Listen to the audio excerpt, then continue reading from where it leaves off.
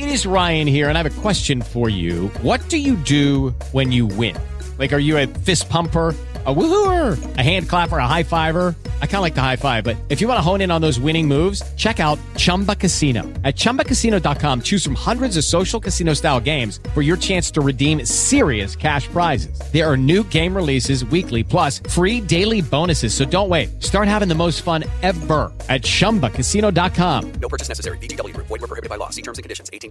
So we got Michael McCarty and John Brassard, authors of the book Eerie Quad Cities. Every year on the Ghoul Guide, we have a page featuring truly haunted places in the Quad Cities. And you've dedicated a whole book to that, haven't you, Michael? Yes, it's quite a good collection. John and I collected a lot of local folklore, haunted places, true ghost stories, and it's quite a read. You know, and the ghost story thing right up your alley. You're a 5-time Bram Stoker finalist. We know what that means. And in 2008, you won the David R. Collins Literary Achievement Award from Midwest Writing Center. Meanwhile, John is a writer, researcher, and narrator for the Kitchen Table Historian. So when you pair up history with, ghost stories, you got the perfect book in Eerie Quad Cities, right, John? Oh, of course we do. So tell me about this book a little bit. Where did you guys find all the material? Sometimes it's knowing the right people to talk to. In the case of one of the stories we covered in there was the William Bettendorf Mansion, which is now Iowa Masonic in Bettendorf. I did some research and some work for them, and I happened to talk to some of the right people there, and they were nice enough to give me permission to share some of their stories that had happened to some of the people there, disembodied voices, things like that. Other places, you can find them just researching their documented cases. Some people approached Mike off of the first book, Ghosts of the Quad Cities. When you're talking about Ghosts of the Quad Cities, I know one of them is the Tinsmith Ghost of Rock Island. That's one I'd never heard about. Tell me about the Tinsmith Ghost. The Tinsmith Ghost, believe it or not, I found it in the newspaper. I was doing some research on some other things, and I came across this story about an allegedly haunted house. It was right off the Rock Island District. It was actually where the house was located, was right down by the old Rock Island Courthouse. And this woman was living there alone, and she started seeing this spirit there, this man wandering through her house. And she talked to a neighbor because she was terrified. She was sitting there alone. Her husband was off for business. And this person said, well, describe him to me. And she did. And it sounded exactly like the former owner. Well, word got out, and people, at one time, there were over 500 people crowding the street in front of this house just hoping to see something. I mean, it was crazy. And then it just died off and disappeared, and I could never find her again. I don't know, her husband came back and took her away or what happened, but the house is gone now, and the story was never anywhere else. But it's like, wow, that's just too good not to tell. We're visiting with Michael McCarty and John Brassard Jr., authors of the book Eerie Quad Cities. Now, what about this Banshee on Brady? What can you tell me about that? Yeah, that's one of another folklore, about a banshee story, and banshees are these ghosts that scream really, kind of a horrible scream that's right. supposed to be haunting. And there's a report of that on Brady Street, and we talk about that as well. I'd like to add a little bit of thing to the when he was talking about John was talking about the Tinsmith. Right. That location, I went to it just recently, is between, it's an empty lot now. They tore the house down since then. But, since then, it's between a coffee house and a mortuary. Oh, no kidding. That's a creepy location right there. But maybe the spirits are very perky because there's coffee. So do you find, from your research that these different mortuaries, do they tend to be haunted or not, Michael? I find that most of the areas that are really kind of that we got a lot of documentation on and stuff is more the cemeteries than the mortuaries. And I'm not sure exactly why that is. But, we've definitely had a lot of, reports at cemeteries. And between the both books, the Ghost of the Quad Cities and Eerie Quad Cities, I think we covered every haunted cemetery in the area. And do you guys give the locations for these different things, like more specifically, like it's at this address or the corner of this and this? Is that in the book, or is it more vague? No, we give the exact address to the locations. We give the address. It's.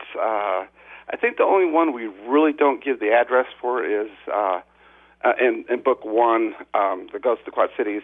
We don't really give the address for the Cryberry Bridge because it's just a bridge. Well, and here's the thing with Crybaby Bridge is it seems like every county in America has a Crybaby Bridge. I remember, I'd take calls about, where are the haunted places in the Quad Cities? That would always come up, I think, down in Monmouth or somewhere. We were living in Madison, Wisconsin, and when we moved up there, one of the neighbors said, well, there's this place in the next county over called Crybaby Bridge. I'm like, okay, stop. Yeah, that's one of those things that there's a kind of a reoccurrence of kind of stories that do kind of go across America. Right. You talk about the Crybaby Bridge. We had in the Ghost of the Quad Cities, there was the Black Angel, which was in the Moline Cemetery, and now there's also a Black Angel in Iowa City Cemetery. So there is kind of those kind of things do reoccur. There's also another famous story. It's all across the United States. It's this kind of setup of a lady in white just walking down the road. I mean, that's kind of based on the Resurrection Mary right. legend and stuff.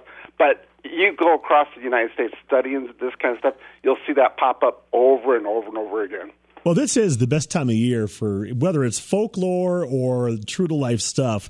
This is the best time of year for that. So, John, being a historian, I remember back in the late 70s, I was a huge fan of $6 Million Man. I can't tell you the number of times Steve Austin, the $6 Million Man, had to take on Bigfoot. But there was a Bigfoot sighting near East Davenport. Was that by the village of East Davenport, John? Yeah, that was allegedly down in the village of East Davenport. They saw someone they called the Wild Man, and he was barely coherent. He was, if I remember right, it was a young boy. And he came in, and they saw him, and then he just kind of disappeared. It was one of those, it was like the Tin Smith's ghost. They came in, and they made mention of him, and then he was gone again. And it was never, they said that his body was covered with a fine hair, so it was almost like the Bigfoot before Bigfoot. Right. Now, there were more contemporary stories. There was one story we found that didn't make the book, that there was allegedly a Bigfoot sighting. A guy claimed that a Bigfoot was stalking him through Eldridge in the early 80s. He had a paper route, and something was following him through, leaving big footprints in the snow. There was another one that did make the book about somebody in the Wapsie Bottoms that did have an encounter with Bigfoot. He was out there camping, and one decided to visit him outside of his tent. He decided not to go out and see it. I don't blame him. Right. But, there were all these stories. There's been something like 10, 15 different sightings of Bigfoot around the area, everywhere from Hampton, Illinois, all the way out to, Eldridge and the surrounding area around the Wapsie. So, that's a pretty big way to roam. And normally I'd just say, really, Eldridge, you're going to see a Bigfoot in Eldridge? Really, man? Seriously? Because I grew up out there. Right. But we had a black bear wander through last year. I was just going to say, I wonder if it was a bear. Yeah, and, the thing that killed me is that bear, where it ended up, because it went down towards I-80, it had to have crossed through the Wapsie Bottoms at some point. Sure. I grew up stomping those woods, and I tell you, I would have had some very interesting things to say if I would have seen a bear walking through there. So, John, this story took place in 1869. How do you research something that's like 150 years old like that? Research, it can come in a lot of things. Sometimes you hear a story, and you can say, well, about when that took place. Well, I think it was down in here. So the wonderful thing about search engines, it used to be you would have to get into microfilm and you would just read newspapers. It was a slog. Right. But thanks to a lot of genealogical advances, People love family history, and sites like Ancestry.com, FamilySearch.com, they put a lot of search engines, a lot of these old documents like census records for one, and old newspapers for another one, a very important one. They put them on computers, so you don't have to sit there and slog through microfilm. Well, the wonderful thing about putting it on computers is that you can do a search for it, and it will search through tons of different newspapers for you. You still have to look for it. You still have to tease things out. But it puts you more, it narrows down that search so much faster for you that you're not beating your face against the floor. Now, a lot of things still fall through the cracks with it, and I found things that frequently fell through when I was doing my own personal research on different things. And you'd think, oh, I have this for sure, I have everything, and then I'd come back a year or two later and found something entirely different. But still, it helps narrow it down, and your eyes aren't crossing when you're going through most of the time. Sure. So that's one way. So that's just one way to do it. So we're talking with Michael McCarty and John Brassard Jr. They're the authors of the book Erie Quad Cities. This is actually the second in the series, Michael. So as you're doing these stories, is there a story that really creeped you out, or that you had no idea that even happened? Yeah, I would say the story in this collection that creeped me out the most, and I think overall this is the more scarier book, and Ghost of the Quad Cities, I would say, is maybe PG, and this one I would definitely say is more PG-13 because the scare level is turned up. Good. But the story that creeped me out the most was this place called the Grandview Terrace, which is no longer around. They tore it down. Seems like all the stories that we talk about places that get torn down. Right. The Tim Smith guy is a lot now. And the Grandview Terrace has been torn down. But before it was tore down, it was I called it abandoned and haunted because it was a nursing home, and it was abandoned for I think almost close to a decade. And there was a friend of mine actually worked there, and she was being a ghost adventurer. And one of the things that scares me about it is that she went to this place, and she brought a ghost back with her, and it went back to her house. So I think that's pretty creepy. How do you bring a ghost back to your house? She actually had a blanket that belonged to one of the residents, and I'm pretty sure that resident was still in that blanket because she's seen them. So that is keeps me up at night. It's kind of creepy.